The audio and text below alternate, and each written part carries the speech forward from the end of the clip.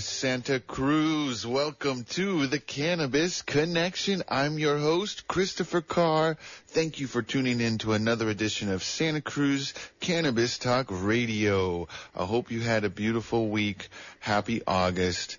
And I hope you're staying cool. And we're very excited to discuss preserving the legacy of small craft farmers, applying female voices in cannabis, and how they can carry that industry forward.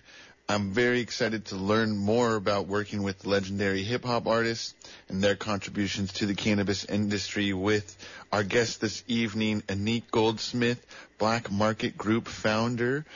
Very excited to have her and welcome her to the show. Welcome to the Cannabis Connection. Hi. Hi. Thanks so much for having me. Yes. Can you tell the people where in the world are you joining us this evening? I'm up in Geyserville. I recently moved down to be a little bit closer to the whole rest of the universe. Yeah, that's cool. How do you like the move? It's wonderful. I definitely miss the Redwoods. I miss, Southern Humboldt and that larger community. But other than the constant threat of near death by fire, it's really lovely here. Yeah, I know. Wow. I'm glad you're safe, and I'm very excited to have you on the show. And can you speak to how did this plant and growing in this relationship with cannabis, how did that manifest in your life? Oh, man. I love hearing these from everybody because it's always so almost random for a lot of people, and yet it's such a meaningful thing. Sure. For me, I ended up in Shelter Cove, not knowing that I was in Humboldt County. And I met some folks, and for once in my life, I just kind of went, you know what? This feels good, and I'm going to let the tide pick me up and carry me away. And that was, almost 10 years ago now, and wow. It's been a significant change in my life. Yeah, absolutely. It is. Yeah, it's beautiful. Yeah, Shelter Cove, too. What a wonderful place to end up. I know. It was really wonderful. But just it's so meaningful, right? Finding this community, finding this, we talk about women in the industry, but finding this thing that's this true meritocracy at times where you're making something that's concrete and real and measurable and a function of hard work, and that hard work isn't gendered. It was really significant for me. Being around legacy operators and folks who had been in the space since the 60s and 70s and 80s. Yeah. And having them happy to have me there because I worked hard it seems like such a simple thing, but it was so significant and meaningful to me. Well, so it sounds like you were blessed to kind of learn the chops and learn the craft in this Emerald Triangle amazing legacy community near Shelter Cove. Can you speak to those early days and what kind of work? You said you worked hard. Were you working on the farm, or how did the roots begin? I, like many people, started as a trimmer. Sure. Yeah. Likewise. Yeah. Yeah. Like many people, I was like, oh my gosh, I can make decent money doing this. And, for me, that was great. But I saw instantly that I wanted to have a bigger place in this industry. And I really treated my early time in the space, when I was explaining to my parents why I'm suddenly living in my car in the woods. That I'm going to treat this like a master's degree, is that there's no other place that you can learn these skills like this. It's such a apprenticeship style anyway. There's no formal education for it, and that this is the closest thing to that. And so that's at least how I told my parents what it was. Seemed to work. It's true. Yeah, the best way is to grow, right? Or to be a part of a farm and be present for all the stages of the life cycle. Yep. Yeah, and to understand, you see it reflected in our corporate cannabis world, right? Like the companies that are doing well. The companies that are doing well, a lot of them, it's hard out here right now for everybody. But the companies that are doing well, from the smaller level all the way up to the big corporate cannabis, quote unquote, have an attachment to the culture, to the original culture, to the root of the thing. It's why you can compare MedMen to cookies and see the huge difference, right? Yeah. Is that there's something authentic in cookies that wasn't present in MedMen, and that's why they've struggled. because they viewed it as a corporate endeavor. Or even locally, you guys have Creme de Cana, right, out there in Santa Cruz? Yeah. Those guys have been around since 215 days, and they put out something that is authentic. It's authentic to the culture. Yeah, yes, staying true to the roots, and in many ways, that's why we're here. Is that you're so right that legacy culture was the reason. Prop 215, the Santa Cruz piece to that story is amazing. To pioneer and to unravel prohibition to a point where we could have an industry and have the opportunity for that voter initiative, Prop 64. Very important, yeah. For better or worse. Exactly. To this day, still. But this is across the map. You mentioned the corporate operators, and times right now are very tough. It's like this perfect storm of glut, oversupply. What are your thoughts on the current state of the union in regards to cannabis industry as in the market?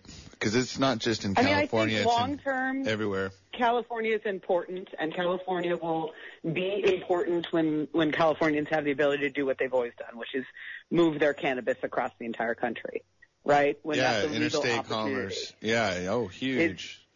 And hopefully the people, even our goal as a company, Black Market Group, but the goal is to hope that the people running these farms are the people who started these farms, right? Because someone's going to be running them, right?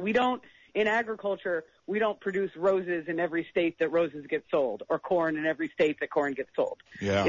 It's ag. It's optimized to regions. And the reality is Southern Oregon and Northern California from Santa Cruz on up is the best place to produce this plant in the sun at a low fixed cost. You don't have to do all this. I mean, I worked in the hemp space for a while, and I was working with farms in Tennessee and Pennsylvania and places that are beautiful prime ag land, but man, like fungal pressures from humidity, soil drainage, soil quality, all these things become a factor that add increased fixed costs of production. We have these beautiful arid summers here. We don't have leaf septoria. If you take care of your plants properly, we don't have major, root fungal pathogens because of, we're dry here. Yeah, high and dry in some spots. Coastal growing isn't as dry, but there's genetics for that. No, coastal growing isn't as dry.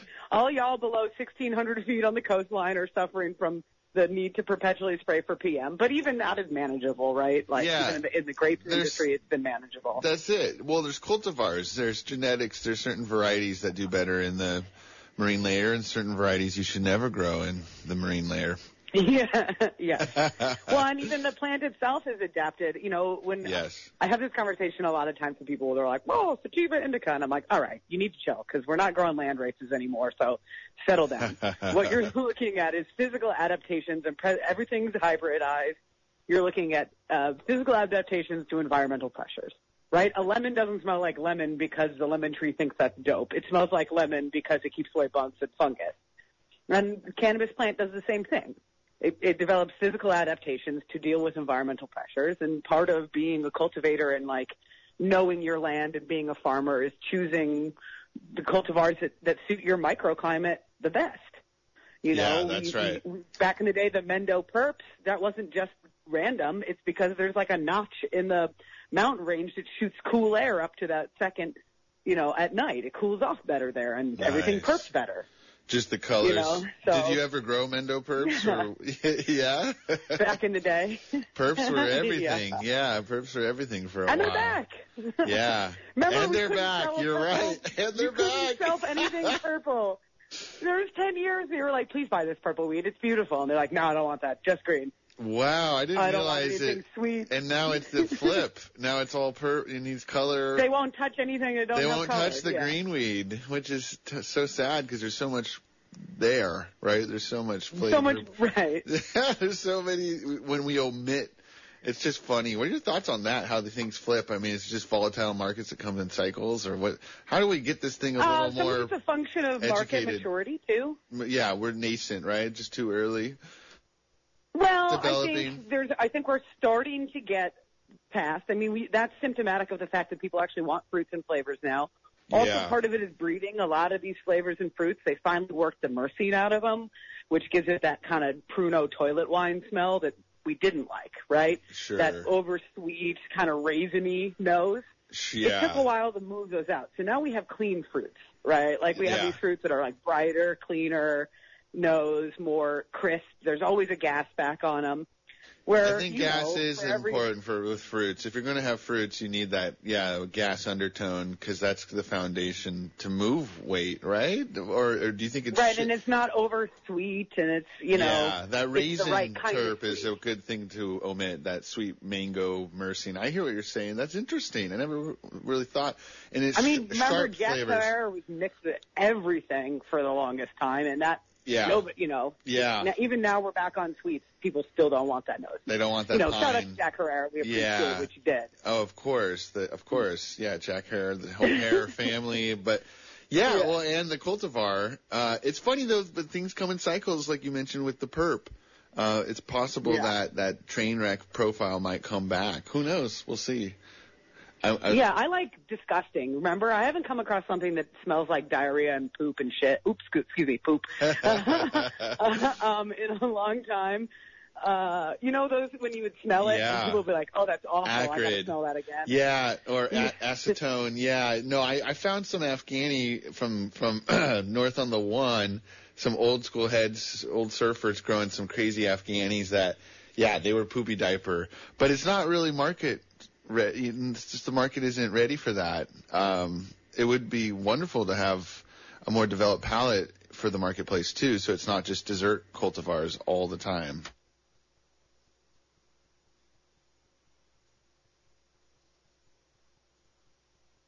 Oh, she's coming on back.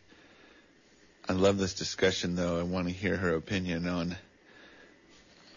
Welcome back. I am. Starlink failed me. Hey, you're doing good. You sound great now. I was just talking to myself for a while. That was pretty funny. I was like waiting for your response. I was talking about poopy diaper week. Man. Yeah. Poopy diapers is where it's at. That's what I was. Things that are disgusting. Yeah, me too. It's funny, but do you think the market would ever like that? Do you think the market would develop a palate to have that diversity again? I think so. I think right now we're in a phase right now where we have people are really excited. It's like we all know that New York tends to drive the market. New York is getting to the place where it's maturing, right? There was 10 whole years where they would only take OG and sour.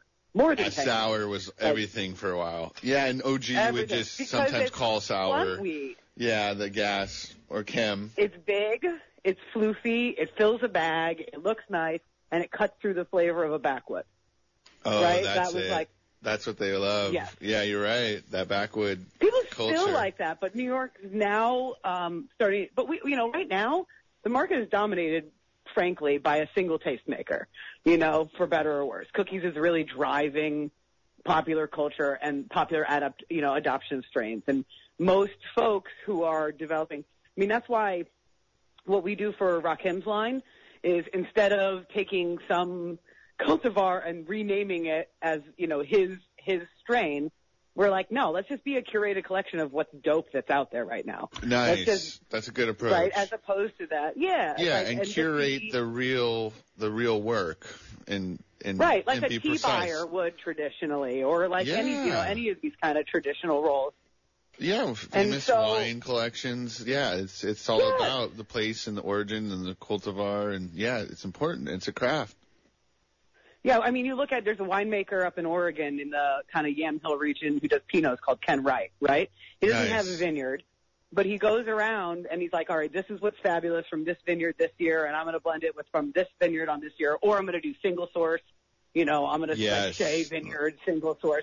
And that's real, and that's workable, and that's long-term. Unless you're a market maker with the kind of resources like Cookies does to pheno hunt on scale, which still feels a little bit like pollen chucky to me, It is all the whole. That's the funny thing about the Cookies story is it's all happy accidents and lots of hype. So is our whole industry. Our industry is all happy accidents. True. You're right. Yeah, talking about sour, talking about ChemDog. Bad Dynasty seed. Genetics, like that guy, Professor P, Dynasty Genetics with Relic Seeds. That guy's a serious breeder and spends serious time on creating stability in his lines across the entire, all of the phenos within a single group are all workable, and there's like a narrower profile, but that's not really common. There's a handful of breeders out there who do that. I agree with you. And that actually started getting driven more by, more commonplace driven by like the hemp boom and hemp seed production. The CBD rush, yeah. Right, and seeing Oregon CBD seeds being Amazing. able to Seth Crawford, scale. Yeah. That was pretty impressive breeding. Yes. Real field work. They definitely had problems. Like they had pollen leak go into their lines. Like they started to destabilize over time. I ran light dep on hemp since 2019. I think we might have been the first people running light dep hemp and field level light augmentation. Oh wow, that's interesting. And was there an ROI? It seems like a lot of overhead for hemp. Well, the whole goal of what we were doing then was, boy, this is the cheapest way to learn how to scale. Got right? it. Like that was my whole, I mean, I also was on felony probation for trafficking, so I couldn't grow THC cannabis for a while. Wow, so you got into the hemp. Hemp is the same game, pretty much. Let's use this to learn. Yeah. Amazing. And so I developed mechanisms for field level, for like scale, field level, cultivation, photoperiod control. I was playing with field level flood lighting in ag lands. You know, in NorCal, there's significant light pollution controls, which I get because it's not agricultural land, but we were operating on ag land where, you know, your pivot lines for irrigation are all lit up anyway. So as long as you're not pointing a light in someone's house, it's fine. It's agricultural land. Yeah. It's exclusive farm use land. You live there, you know that, you know, the land smells like doo-doo and there's lights. It's all about ag, production. That's good. But, it's an interesting journey. I love this space because it's so dynamic and so cerebral and so problem-solving, and none of the rules are written. So true. Yeah, I do love that. 100%. The community is interesting. It's stimulating, creative, innovative. Oh, there's so much to do still. Right. We don't have agronomic scale studies. I mean, Cornell, Oregon State, Clemson, they've all engaged in some research on the hemp side, but most of that is like scale yield operation, things like that. You know, they can't touch anything with THC, and the goals are different. They're similar, but different, right?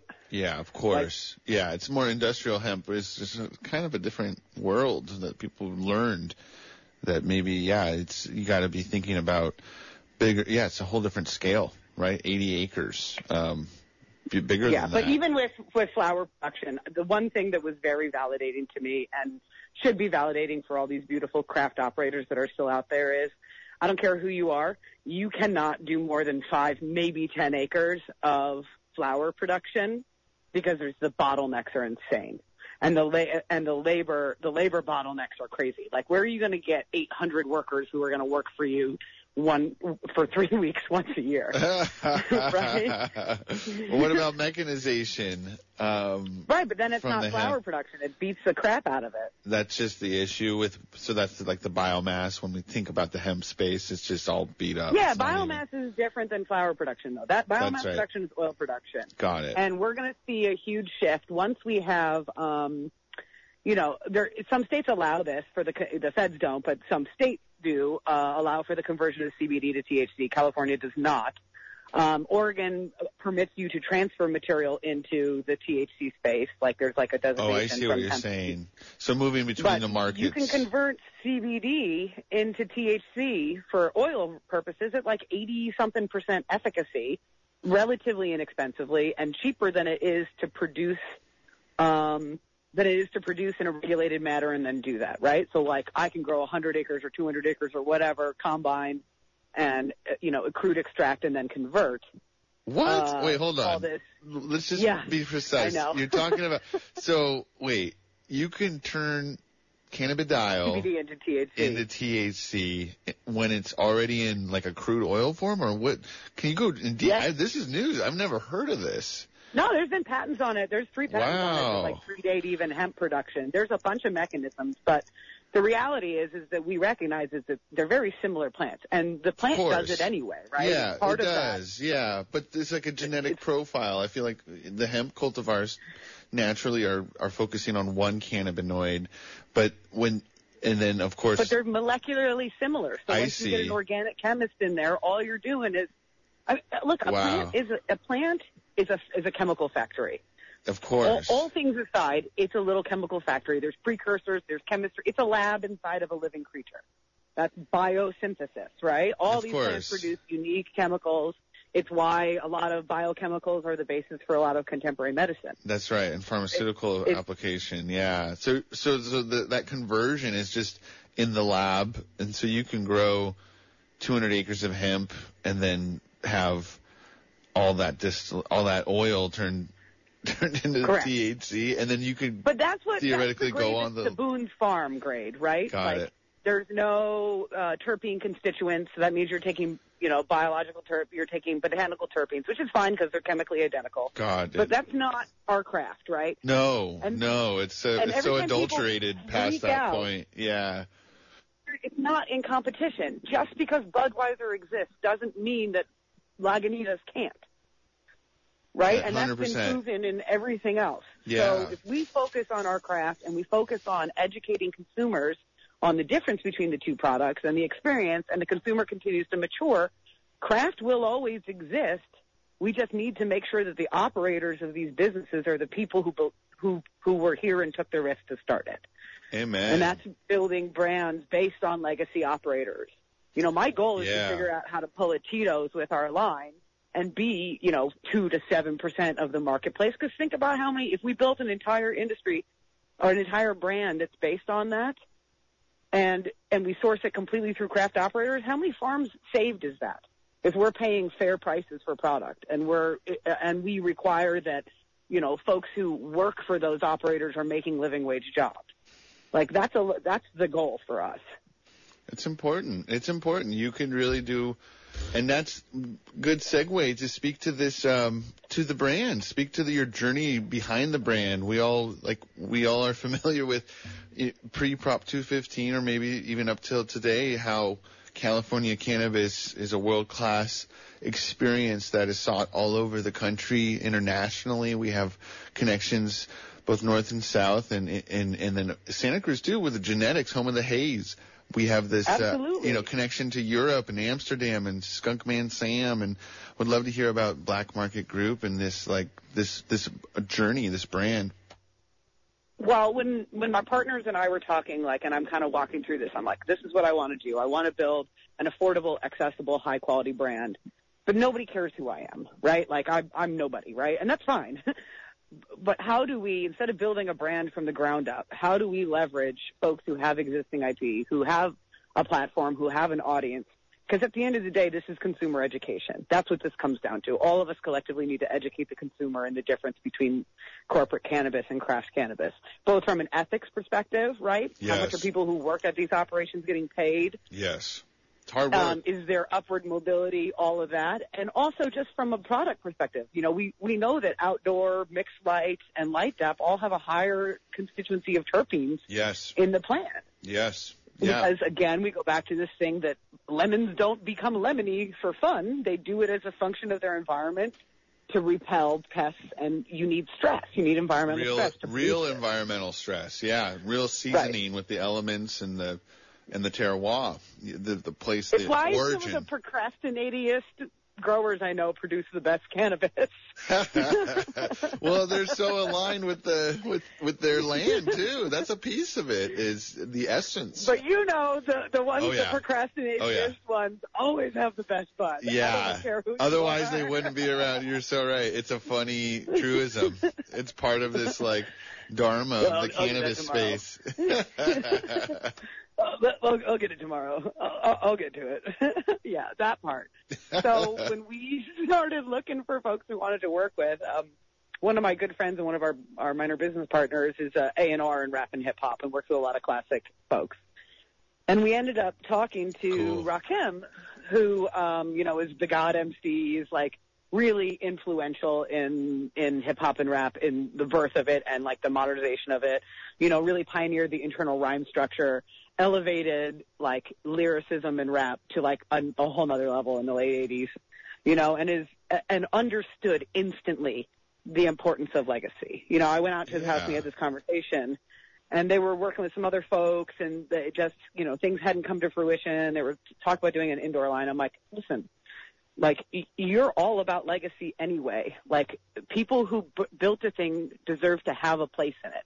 And if you look at rap and hip-hop and the folks who were building this thing that is 80% of music sales and music revenue right now, the people who built it a lot of times don't own their masters, don't own their IP, are marginalized, are struggling. You know, folks who put the time in, who are well recognized, just don't even own their art anymore and haven't. And, wow. You know, you had gatekeeping from corporate labels, and there wasn't this, like, democratization of hip-hop, like the SoundCloud era or self-promotion, self-production, right? The technology has really changed that for the space. And so you have music industry in general, yeah.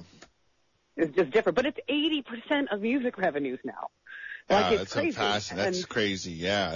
It's amazing, that correlation between hip-hop and cannabis. But it makes sense. Right, and so saying this, he was like, oh, my God, I fully get that. Like, the people who came before are so important. It's so important to make space and to honor legacy.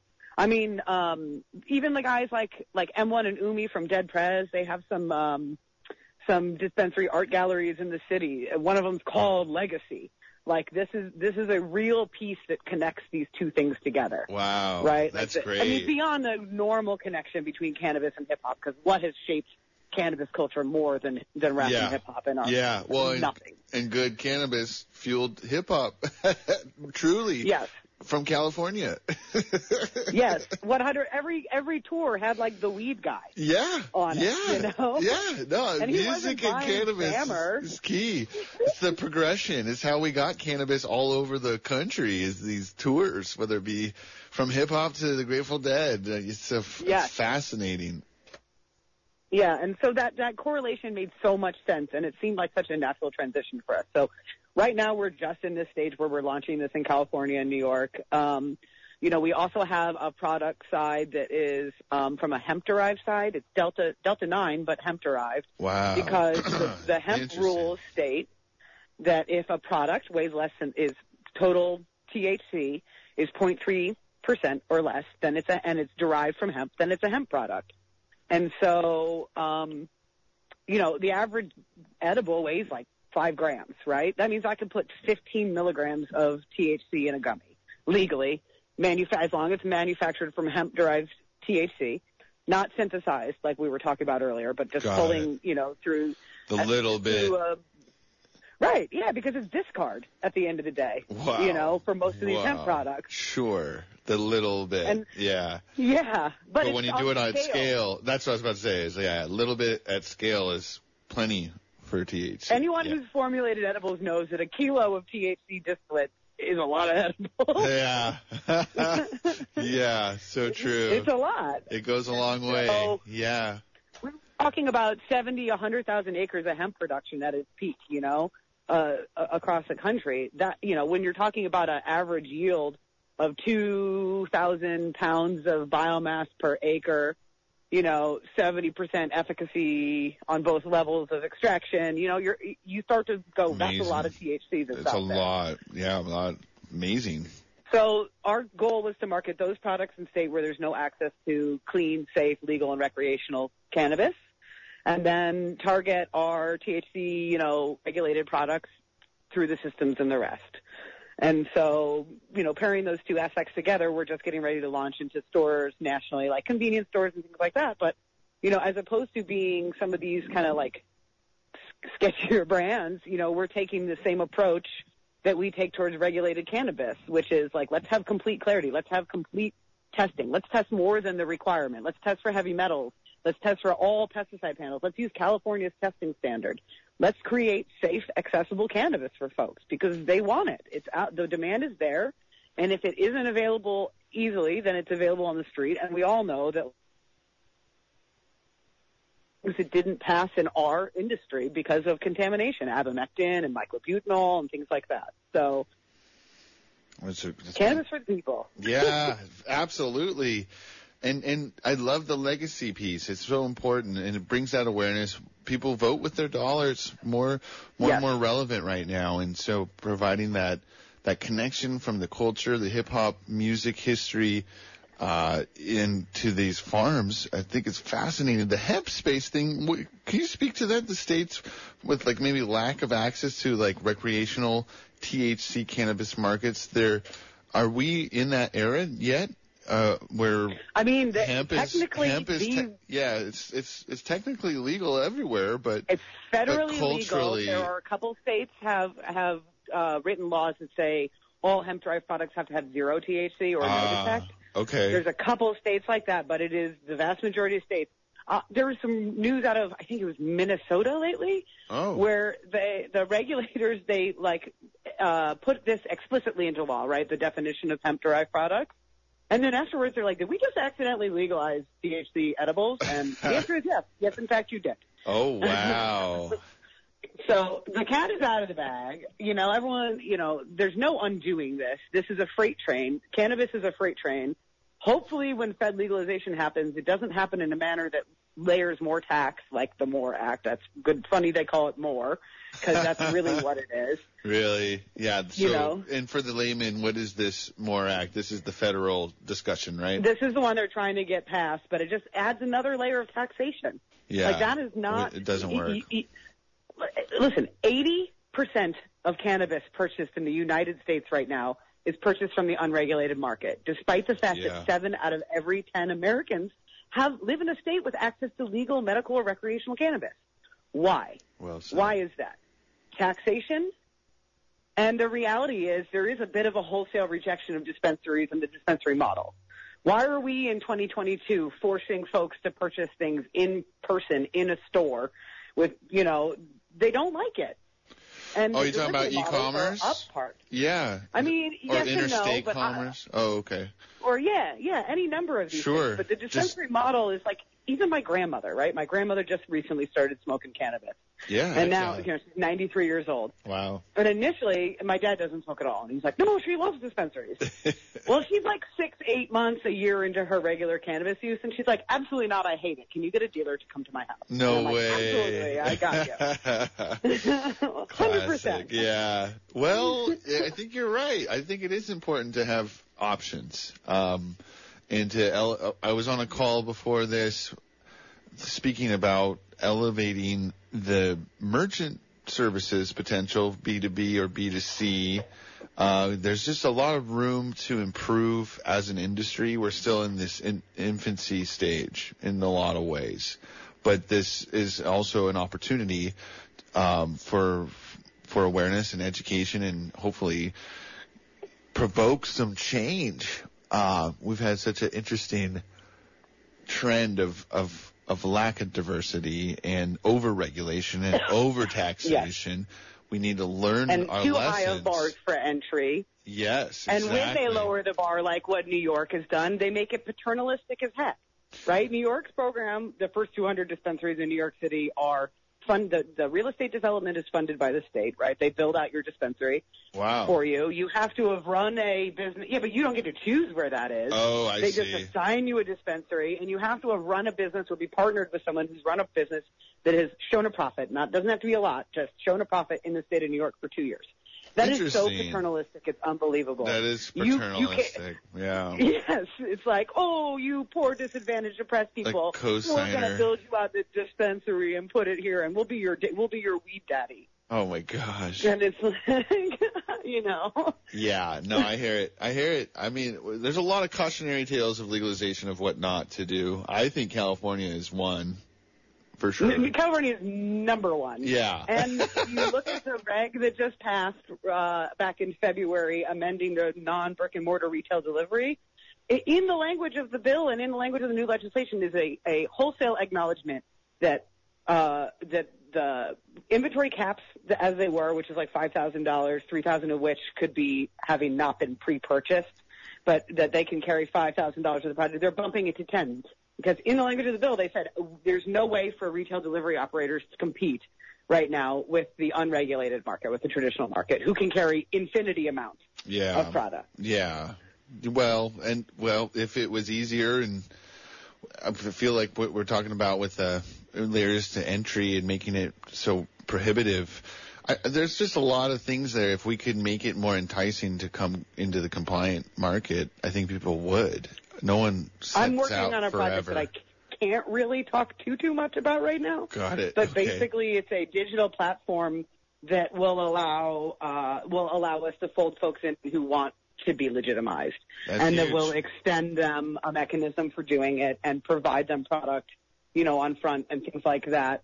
To allow them to continue to serve their customer. Because, a lot of people response to me saying that is, oh, they don't want to pay taxes. But if you've ever participated in the traditional market, you know that the street tax you and law enforcement tax you and the legal fees and the car seizures and the cash seizures and the harassments and the phones being taken and inventory being lost and people not paying fronts and this and that. So, 100%. That's why it's kind of, if you can make it enticing, people love the plant. People love their customers. Yeah. People love the community. Dealers. They love their dealers. Of course, it's a relationship. It's culture. It's a concierge. Yes. It is like the highest level of service. Somebody who, when they make their inventory decision, thinks about you.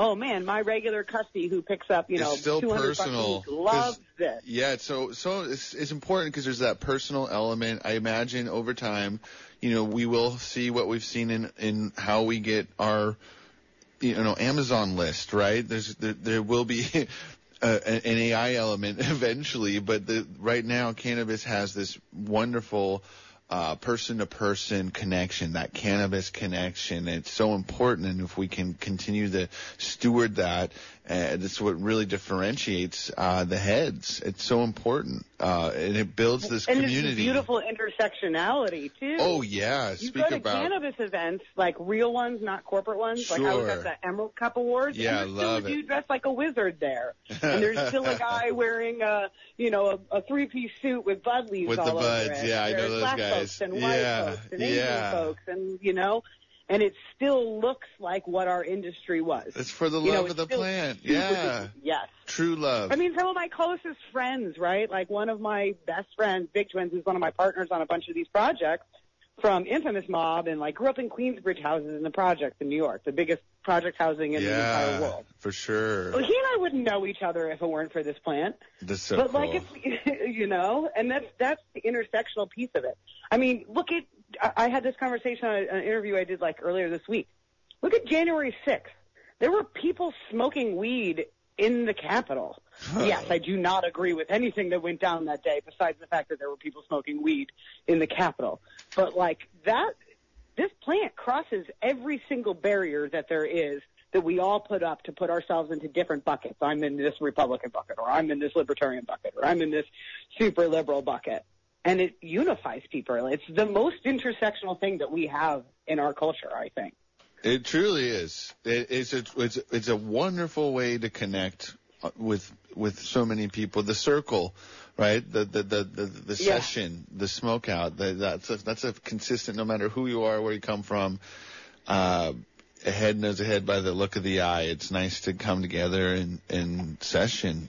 We've done that. It's so fun. It reminds me of playing music here in Santa Cruz and opening for groups from all over the world at Moe's Alley, and really they won't they won't really talk to you until you start busting out the jar, and now we're all playing hacky sack, smoking joints, and we're all friends instantly.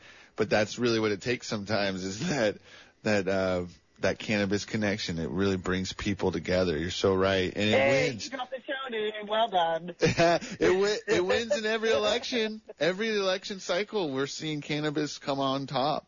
We need to continue that progression. I love how you. I mean, throwing it back to my grandma, who's 93 years old, so who's cool. lady from Long Island. You know what she said to me somewhat recently when I finally got her, and by the way, the reason that she started using regularly, is because a doctor came to the building that she lives and talked to all the folks there and said, y'all should all be smoking weed. Wow, that's a cool doctor. All of you should be, it was great. That's long overdue. I'm happy to hear that. Weed. It's fantastic for all of you. But she said, you know what, I'm mad. She didn't say it as politely as I'm saying it on the radio. Sure. She said, I'm really mad that my entire life they told me that this is for junkies and burnouts and bad people and criminals. And I have been on a mountain of sleeping pills my whole life. And now I eat a couple gummies at night. And she likes Delta 8. which is a hemp-derived product. The hemp stuff. Yeah, it's so interesting. She really does, but she likes Delta 8, and she has got a little, and she actually has, like, instantly developed a very high taste, like a high quality. And also, she takes, like, 50 milligrams of Delta 8 at night and like 15 milligrams of THC. She's a beast now. Wow, that's fantastic. But she'll only smoke live resin or live rosin. Because of the flavors? Yeah. Because she's just bougie. She's like, I don't like the way other stuff makes me feel. Oh, and wow. my dad Good for her. got her a new pen, and she called me up. Your father doesn't know how to buy weed. This is terrible. That's fantastic. Oh, my gosh. It's great to hear these things, right? Like, yeah. It's so validating. Oh, she's got one masterful palate. She's already on her way. No, she's like, I only smoke fresh frozen. Heck yeah.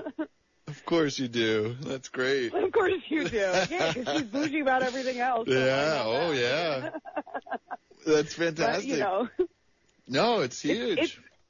It is. It's big, and it's validating to see the work of folks that came before me, who were in a way more uphill battle than me. This has come lately, right? I was selling for a long time, but who's only came into the cultivation side, you know, within the last 10 years.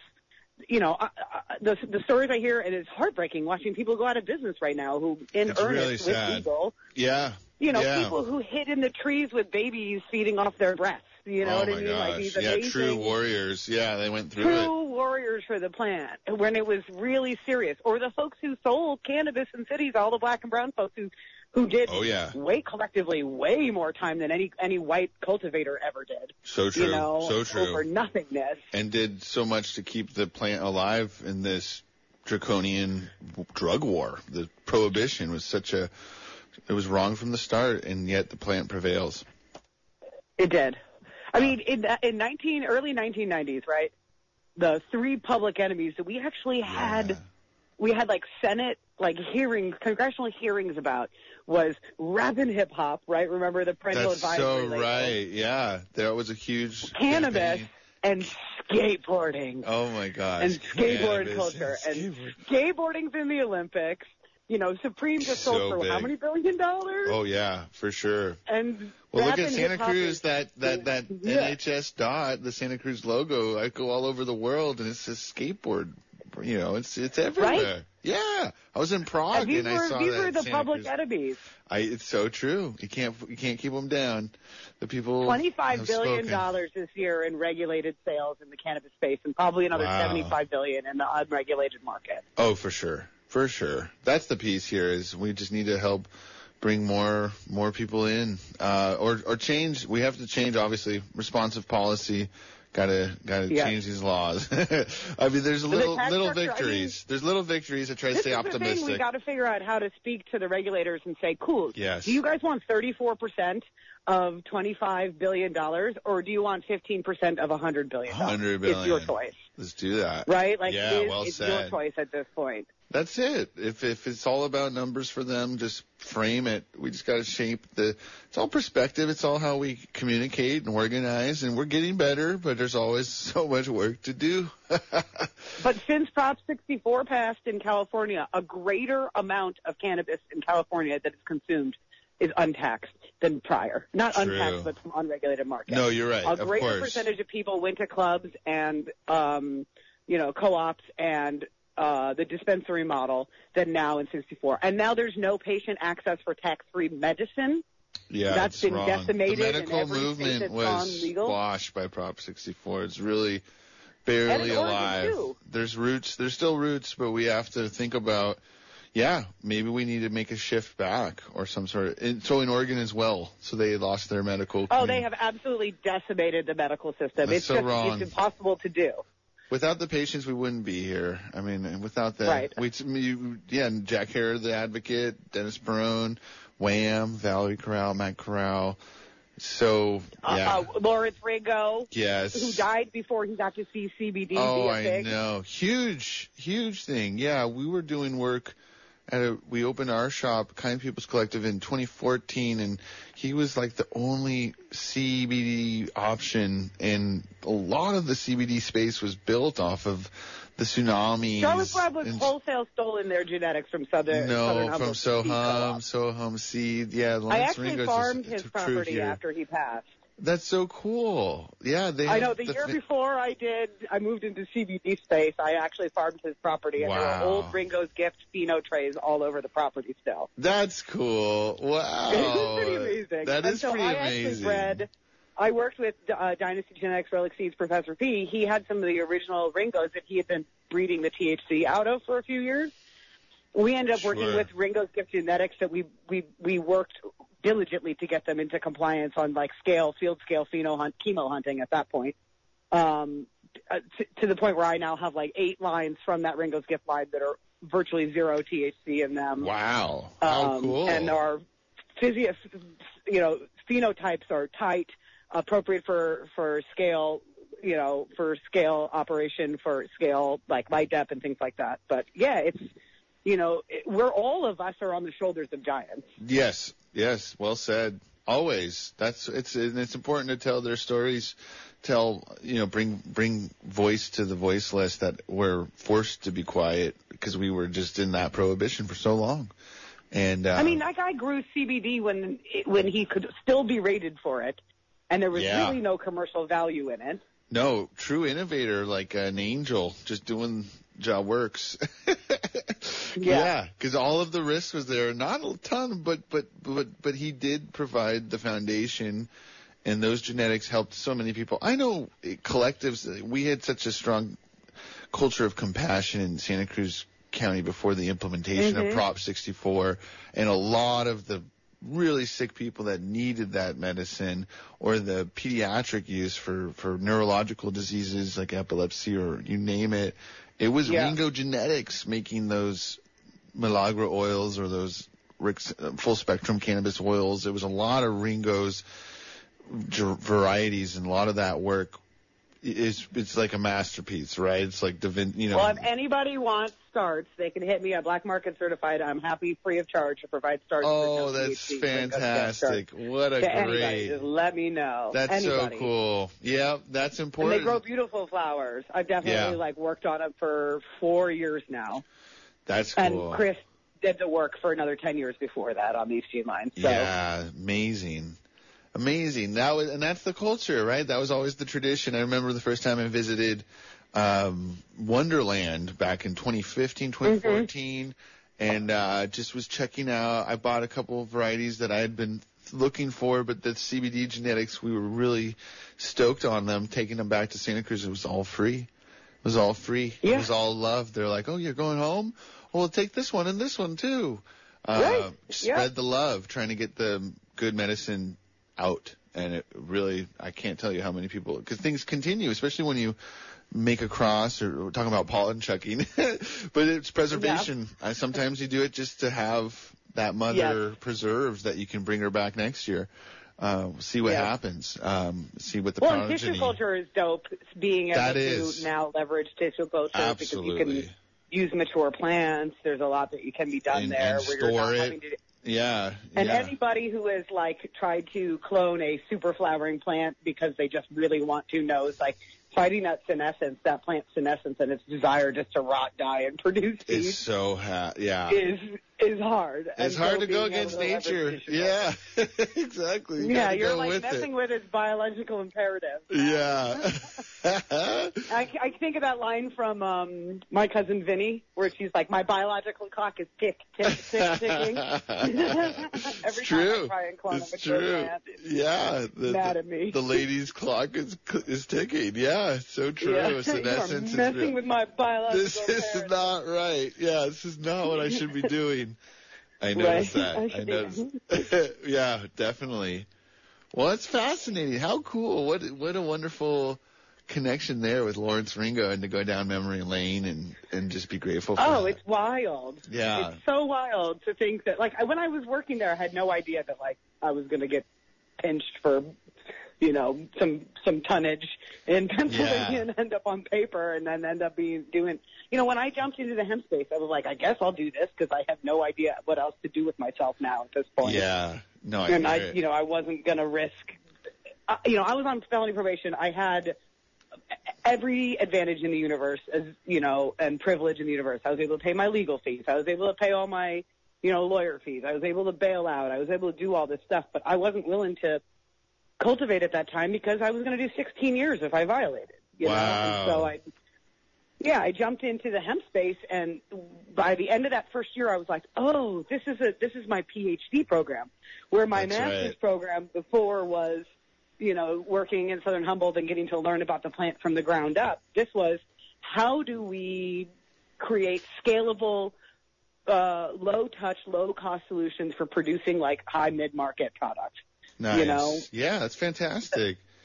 It's always getting deeper into the craft, too. I imagine you just learned a lot, especially with the hemp market. Is just insight alone it's really invaluable. And look at these products now are coming to the people, providing that connection, like your grandma. It's amazing building that relationship. Yeah, I know. So cool. Full circle. During COVID, we took up because all the folks who are older were really high risk, and so she was home every single day. Yeah. Wouldn't really leave. It was really scary for her. And we ended up having half an hour calls on the phone every day. Oh, that's fantastic. And it was wonderful. And a lot of it was talking about cannabis. And she's really, interested and a believer now. When I first started in this industry, they're like, you left a good paying job to live in your car in the woods. And I'm like, I sure did. That's so good. Cannabis called, you answered the call. Well, this is fantastic. So we're almost to the top of the hour. I just want to make sure you provide, just give you an opportunity to talk directly to the people. And thank you again. This was a great conversation. Really enjoyed the show, and I'm sure our audience did too. Thank you so much. Oh, my gosh, I appreciate you. Community radio, I was going to say that. truly community radio is the backbone of these, especially rural producing communities. Big time. K-Bud was perpetually on my radio station, and I miss the days of living. Give you a heads up, too, if the helicopters are coming, too. Yeah. Yes, they do. I still follow K-Bud News on everything, just to feel that jolt of paranoia when I feel the sound. That's classic. Nothing like feeling the need to run out and hide your license plates. But folks can follow us at Black Market Certified on Instagram is probably the best way. And again, anybody who's out there who wants access to zero THC, virtually zero THC, Ringo's Gift Genetics, just feel free to hit me up, and I'll figure out how to get you clones. I'm always happy to do that. But Black Market Certified will be coming to retailers around you. We're just starting to get going. That's Rakim's higher frequency flower line. And we've got a ton of stuff. We'll be doing events, all sorts of things like that moving forward. But fantastic. Well, congrats. Thank you so much. Yeah, absolutely. It's been my pleasure. And thank you for sharing the love with the good medicine and the people and elevating that higher frequency. I'm very excited to see that hit the shelves. You've been listening to The Cannabis Connection. I'm your host, Christopher Carr. Stay up, Santa Cruz. Have a beautiful weekend.